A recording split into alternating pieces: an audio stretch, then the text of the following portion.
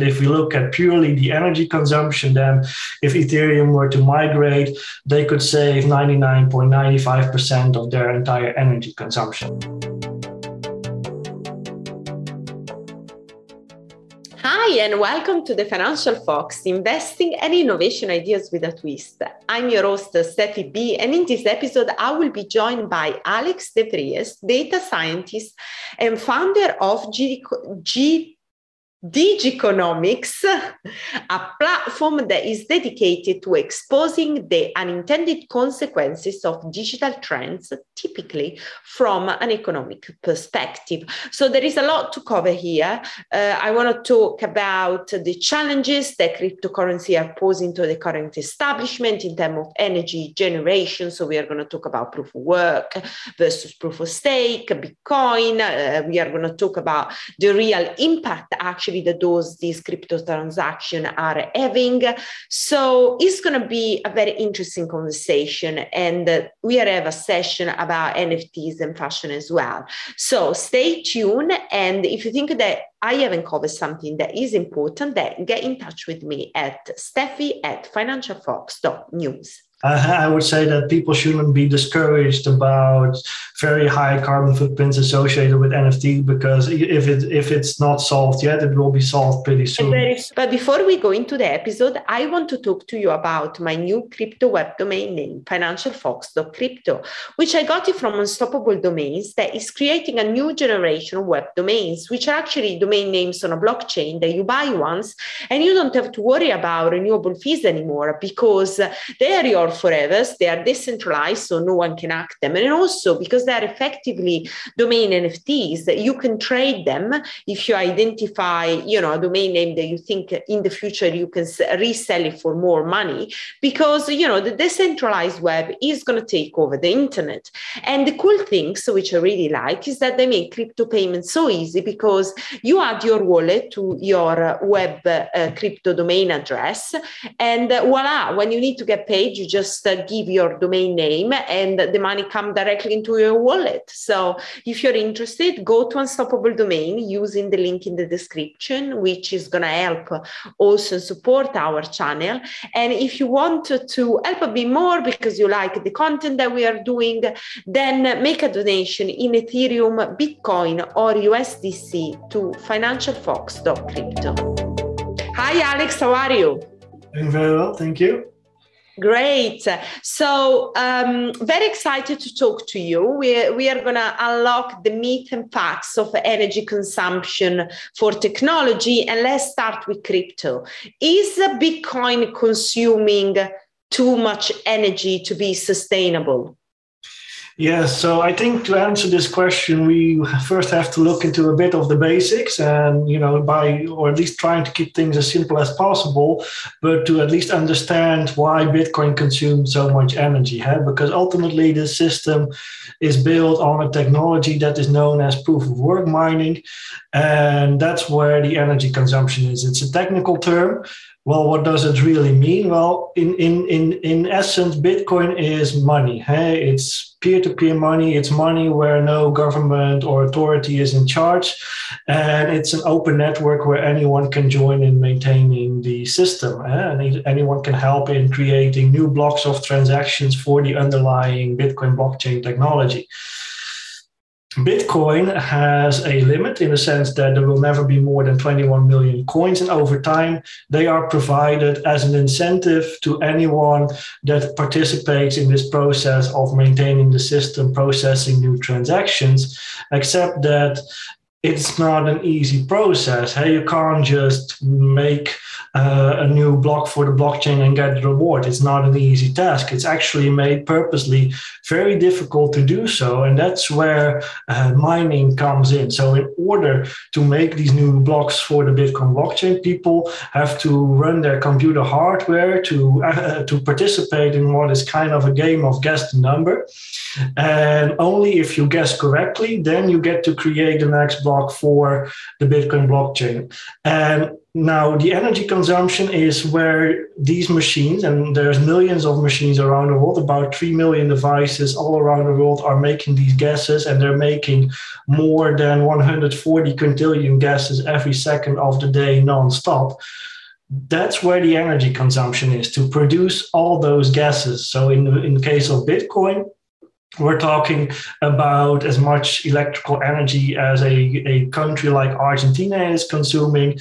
And then, of course, you also have Ethereum, the second largest cryptocurrency of the moment, which is doing about half of that number. So together, they are now, all those machines running in the background are consuming as much electrical energy as all data centers in the world combined.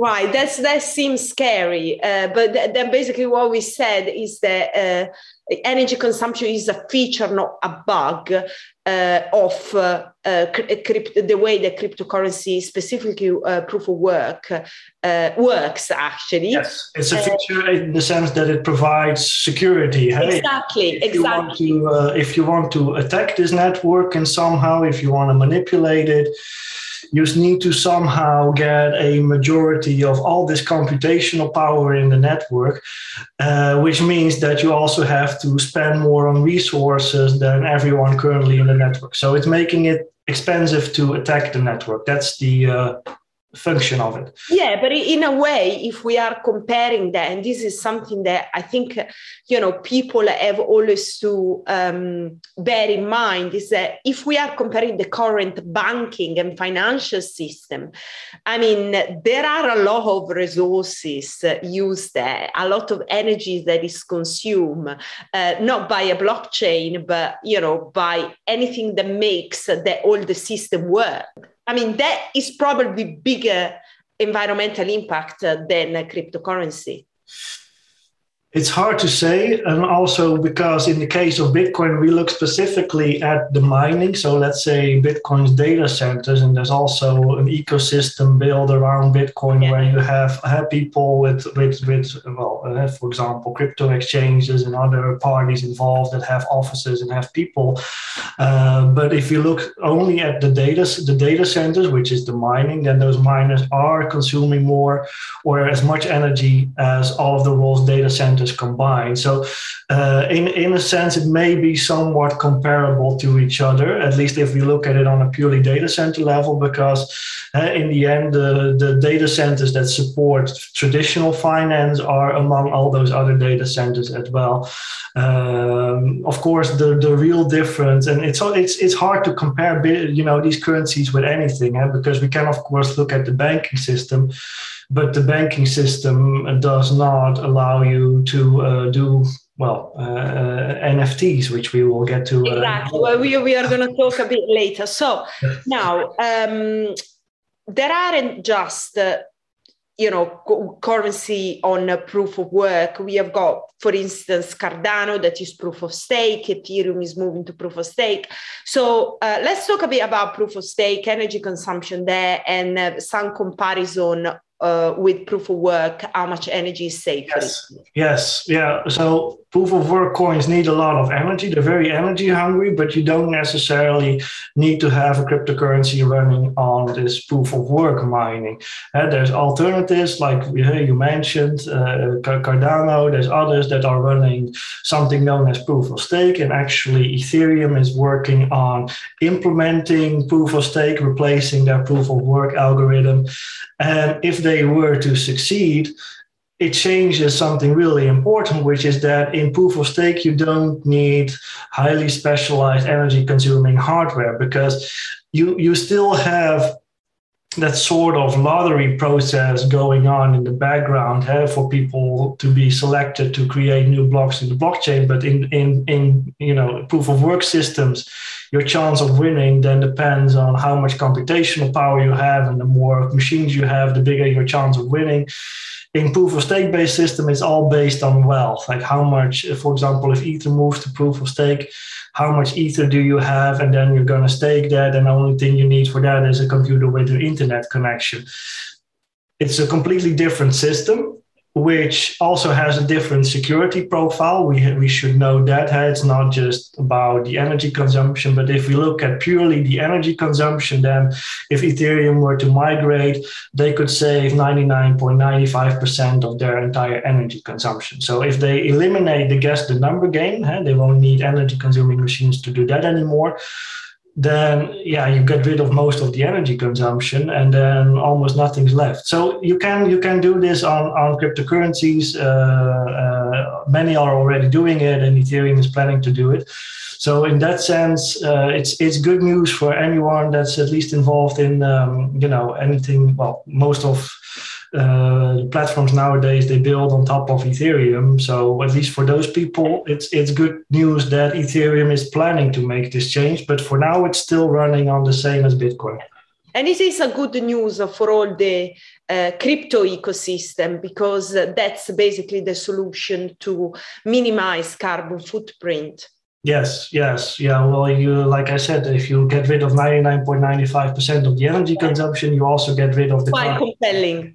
Yes, and also you don't have the electronic waste associated, because of course those specialized machines, they cannot be repurposed. The ones that you use for Bitcoin mining, you won't need. You in proof of stake based systems, you just need a computer and that's it. You can use it for anything else. You can use your phone. You can use another machine. It doesn't matter.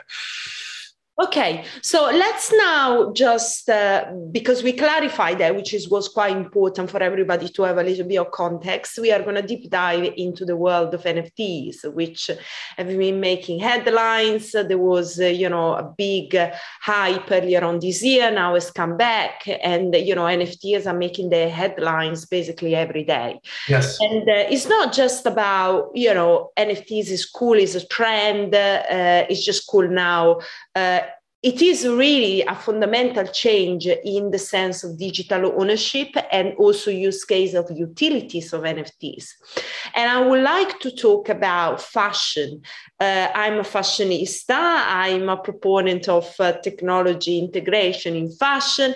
And I think the future of fashion is really into the metaverse and unlocking the value of NFTs. So I want to have, a conversation with you about that, just to kind of take some facts, some data, and also take down some myth as well on, the concept of digital fashion and NFTs. So now we are running on Ethereum.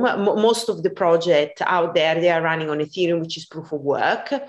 So that is not good for what we discussed earlier on. So when there are projects, they are saying, or there are technology crypto proponents say, oh, well, actually going into NFTs, you are gonna have a more sustainable business, and you are gonna save energy, you are gonna consume less CO2 and stuff like that.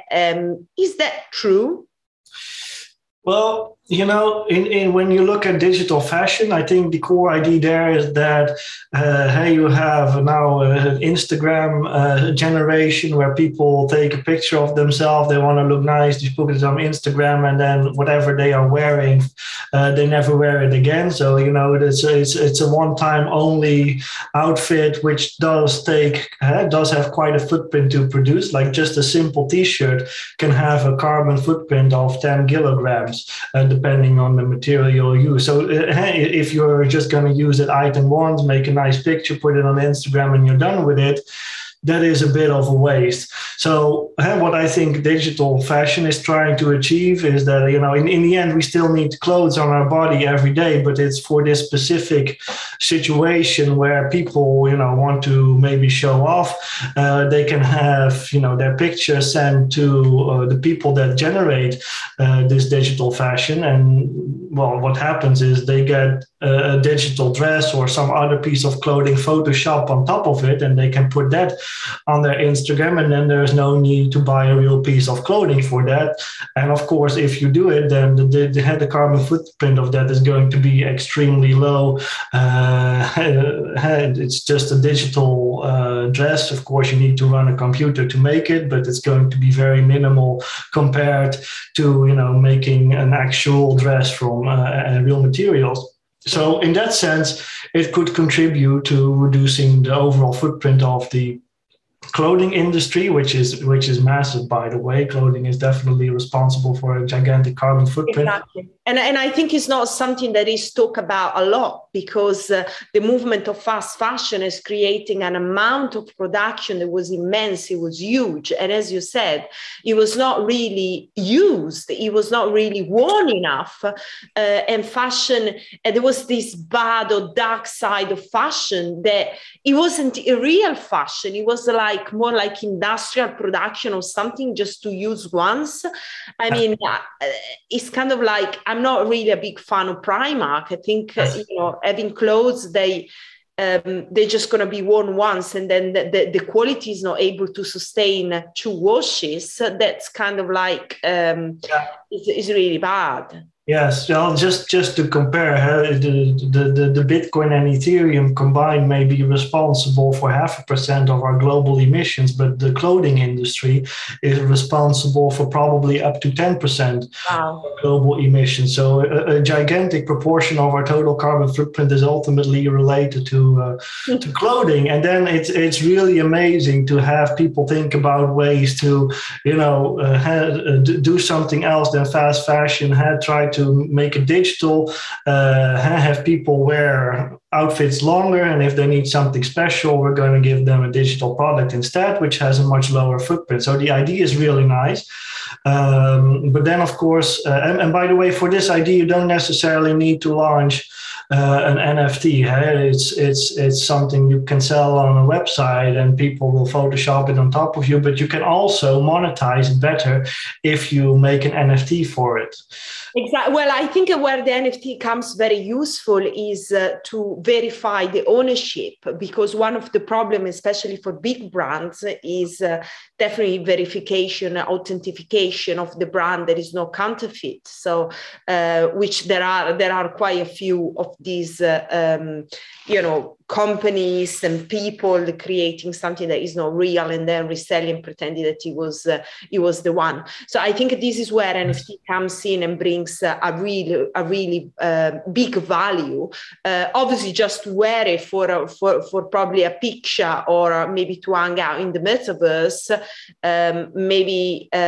It's not really, the point of like authenticity is not the main one, but so currently the current footprint of an NFT, do you have any data on that? Yes, we can estimate that, and with NFTs it's always a bit tricky because in contrary to a real piece of clothing, the footprint of an NFT doesn't really stop in the sense that it will continue to exist on the blockchain and people can trade it on the blockchain, sell it again in the future.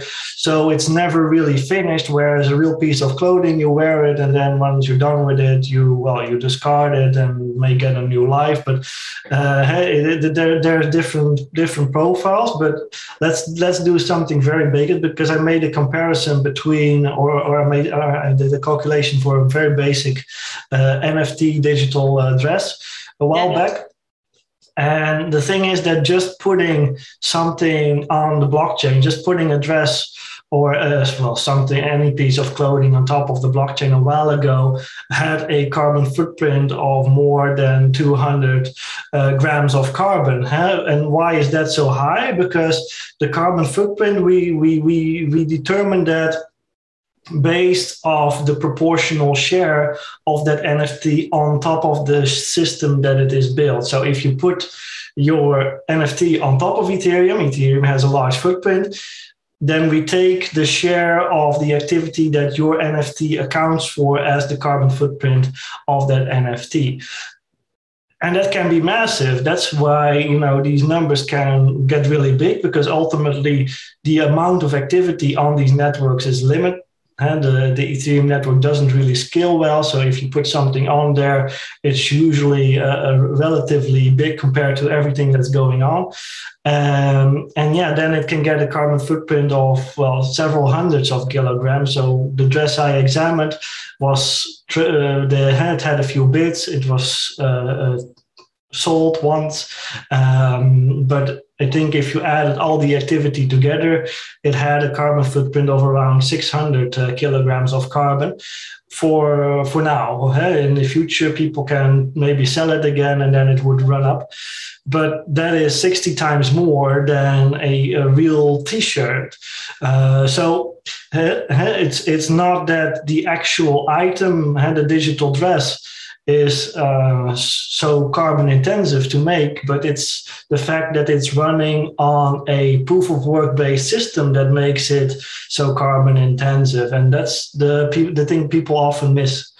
And so if you move to a proof of stake, let's say the same NFT minting is done on Cardano, it will be 99% less. Yes. In Cardano, you don't have this issue at all. Then you actually save in terms of carbon footprint, you can just reduce it by 99.95%. And Cardano is also a lot smaller, by the way, than Ethereum. So less nodes. You would have to do the calculation specifically for Cardano. So I'm assuming it's even higher than 99.95%. Wow. Okay. Right. So basically, the opportunity to make something that isn't so energy intensive is possible, and is great. I'm actually thinking, one of the other things that are quite important for when it comes to fashion is, when you have a T-shirt, then you have to,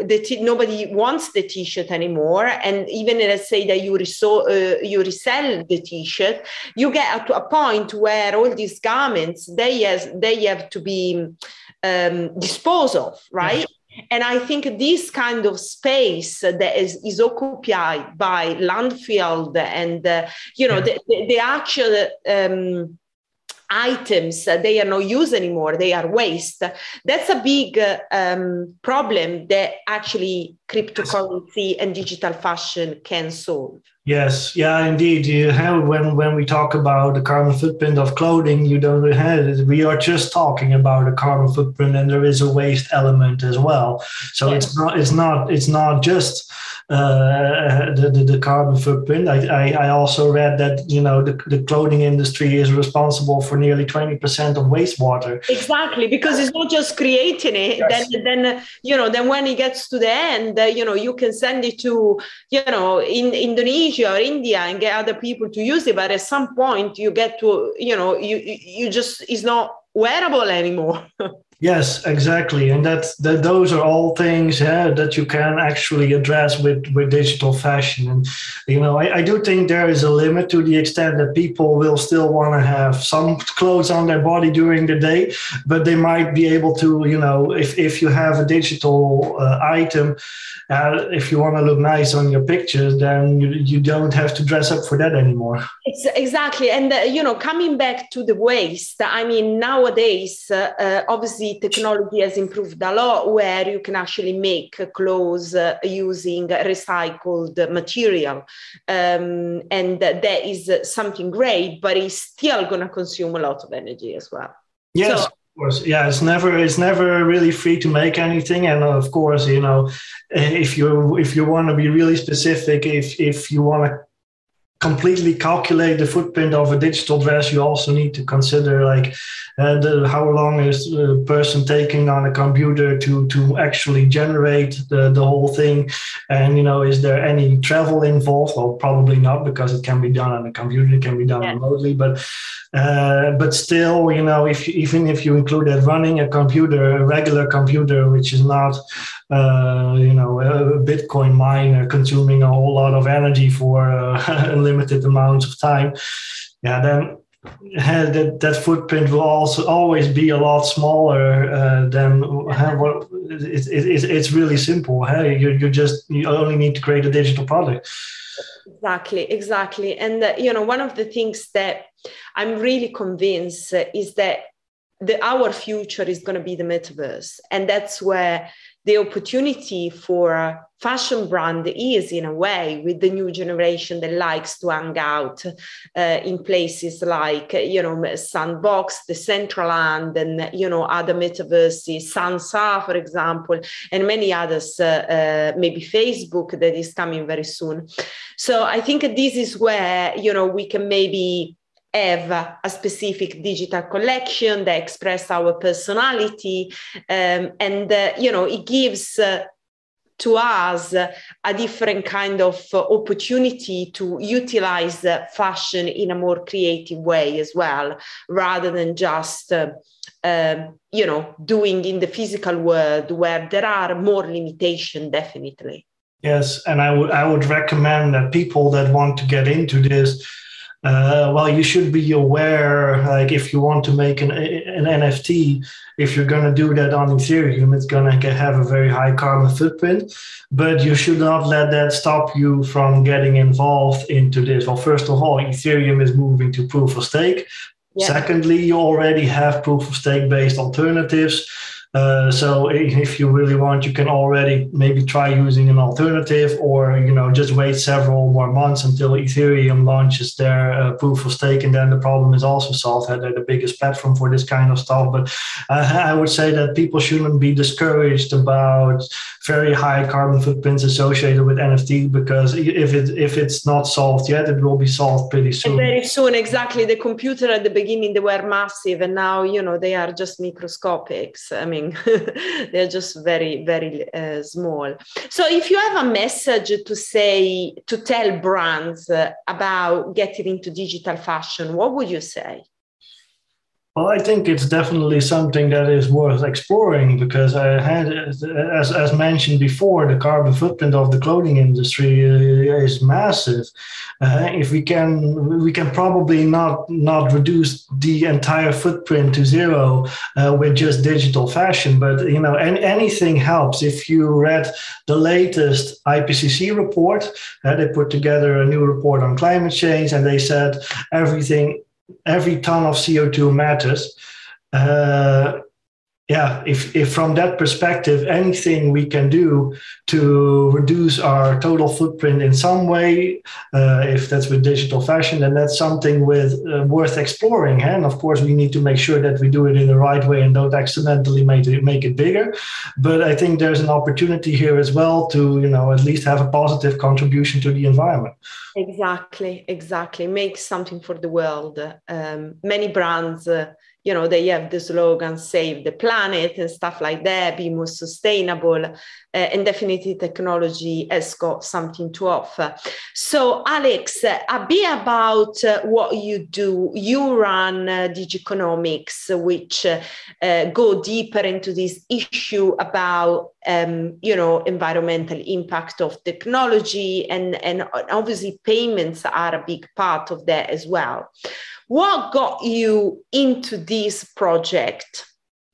Well, I started researching this back in 2015, and the reason I started was because I read an article myself, which was on Motherboard, and the article was titled, I think, Bitcoin Isn't Sustainable, and the article said a single Bitcoin transaction has the same energy footprint as a average US household for 1.5 days. And I thought, when I read that for the first time, like, okay, that's a massive number for a single transaction. If we take a regular transaction in the traditional financial system, we're talking not, if you would make the same comparison, we would be talking seconds rather than 1.5 days. And it made me wonder, okay, where can I find more information on this? Because I wanted to know more.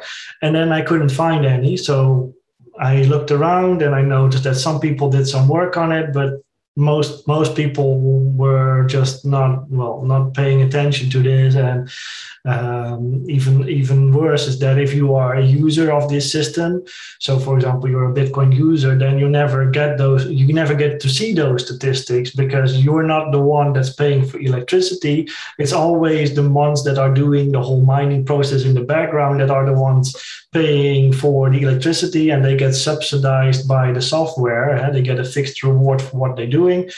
But if you're a user, you just don't see it. So I thought like, okay, you know what? I'm going to launch first of all, the Bitcoin Energy Consumption Index, and later the Ethereum Energy Consumption Index, to provide a level of transparency to, you know, how much energy is going around in the system, especially as the value of these systems goes up, because ultimately these miners are paid in the native currency of their blockchain. So if you're mining Bitcoin, you get paid in Bitcoin. Very simple. But if the price of Bitcoin goes up, it means that your income goes up. But that also leads to miners spending more on resource. They will acquire more hardware, and they will consume more energy. And especially this year, the price of both Ethereum and Bitcoin has hit record highs. So these miners are making more money than ever, but now they're also spending more on resources than ever before. And again, the whole purpose of my energy index is to make that transparent, to allow people to see the trends and, you know, just be aware that this is going on. And, you know, maybe, well, they can do whatever they want based on that information. Hey, if you can think like, okay, I'm going to use a more energy efficient system, but it can also be a motivation. Hey, in Ethereum, especially, the developers previously referred to my work, and they were like, yeah, well, if this is going to be our legacy, we're not going to be happy. So that's why they're also working hard to turn the system to proof of stake. So in that sense, it's also a motivation to do something about it. Tell me a bit about the tools you use. How do you calculate these, energy consumption data? Yes, well, there's multiple ways to do it. And, you know, I have a methodology, and the alternative is provided by Cambridge. They nowadays also have a Bitcoin Energy Consumption Index, not Ethereum. But, you know, in the end, we are taking public information. It depends on which source you're using. I'm looking at what is being earned by these miners, how much are they spending on electricity, and how much electricity does that translate to. In the case of Cambridge, they're looking at how much computational power is in the network, and then, you know, they guess what is going to be the average efficiency of the machines in the network, and they make a calculation based on that.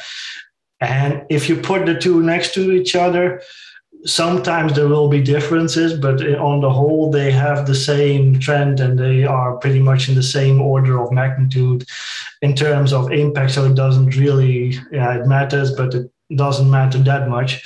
There is no such thing as a perfect estimate. So in both cases, they're estimates. But of course, we also have a way to determine a minimum number. Like in the end, people have there's a limit to the efficiency in the network, in the sense that there is a certain type of machine out there that is simply the best at doing the mining. And, you know, even if we assume that everyone is using that system, that will give us a certain minimum footprint for Ethereum and Bitcoin mining. And that's also featured on my blog. So if you look on the Bitcoin Energy Consumption Index, you will see two lines. The first is one that I just described, and the other one is a minimum number, which is probably a third of the former number, which represents the absolute minimum. And of course, people have to realize it's not realistic to just look at the minimum, but in the end, I think this indicates that we have a pretty good idea about where the energy consumption of this network really is. And I think the real discussion nowadays is, where is that energy consumption being sourced from? What is generating that energy? That is a very hot debate, and it's complicated because we cannot see who is participating in this network.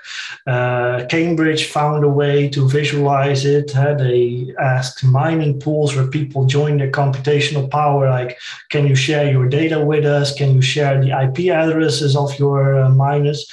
And some pools did that, but only a third of the network.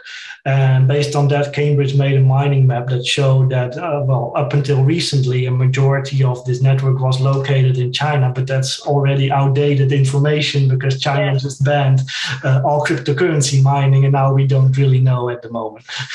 Well, but this is one of the things after the shutdown of mining in China is that, other mining operations in the West particularly are using renewable energy. Is that fair to say that using solar and other renewable energy, you can basically create a more healthy crypto mining ecosystem?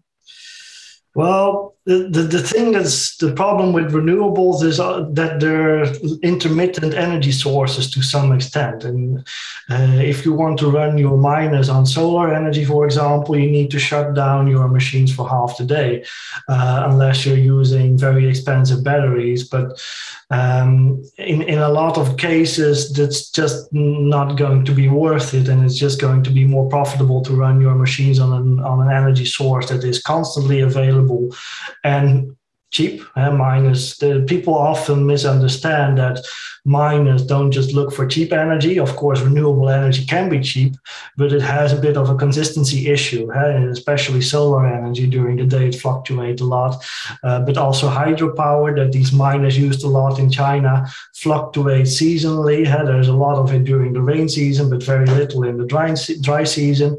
So it's complicated to really make this work with renewables. But of course, if miners are, for example, in Texas, then they are connected to the regular grid. And on the regular grid, you always have a mix of energy. So there is a big part of the energy in Texas is natural gas. But of course, they also have wind energy and solar energy on top of that. So of course, there is renewables in this energy mix.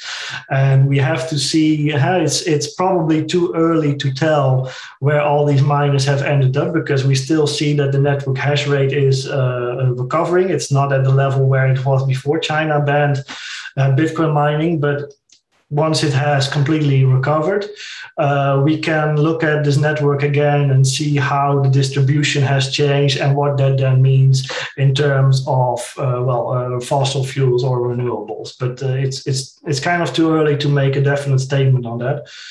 Do you think that companies, businesses should actually incorporate data about their carbon footprint as something, as part of their transparency policy? Well, we do see that happening already, even in the Bitcoin space. Gemini, one of the larger Bitcoin exchanges, recently launched Gemini Green, where they try to offset the carbon footprint of what they're doing. So that first of all means that they have to measure their carbon footprint. And then they decided to try and offset that. And carbon offsets means you are buying some product, for example, saving a rainforest somewhere in the world that ultimately helps capturing carbon emissions. It depends, of course, on what kind of project you pick. But the whole purpose of carbon offsetting is to, invest your money into something that neutralizes the carbon footprint of your activities. So I think that is a development that shows that even in the Bitcoin ecosystem, people are becoming aware about this. They're upping their disclosure and they're trying to actively do something about it. So yeah, this is definitely a very recent trend that we have seen in the past months. Okay, well, I think it's something that going forward will become more and more important, valuable for all the planet. So it might be something that actually businesses have to, rather they can do to show off, their effort. Well, listen, it was great to chat with you and to kind of discuss this very important issue, particularly for the NFT and digital fashion, which, are important points to clarify, because everybody, is jumping into the NFT, craze. And those are things that are very important, particularly for fashion brands to reflect on. So yes. Thank you so much for coming and sharing your views. Very welcome. Okay, we arrived at the end of the interview. If you're not subscribed to our YouTube channel, click the subscribe button and follow us on social media to stay up to date with our news and interviews. And if you find our content interesting, then add also a comment below that will be great. And if you want to get in touch with me, please do via Twitter or send me an email at steffi@financialfox.news. I'll see you next time.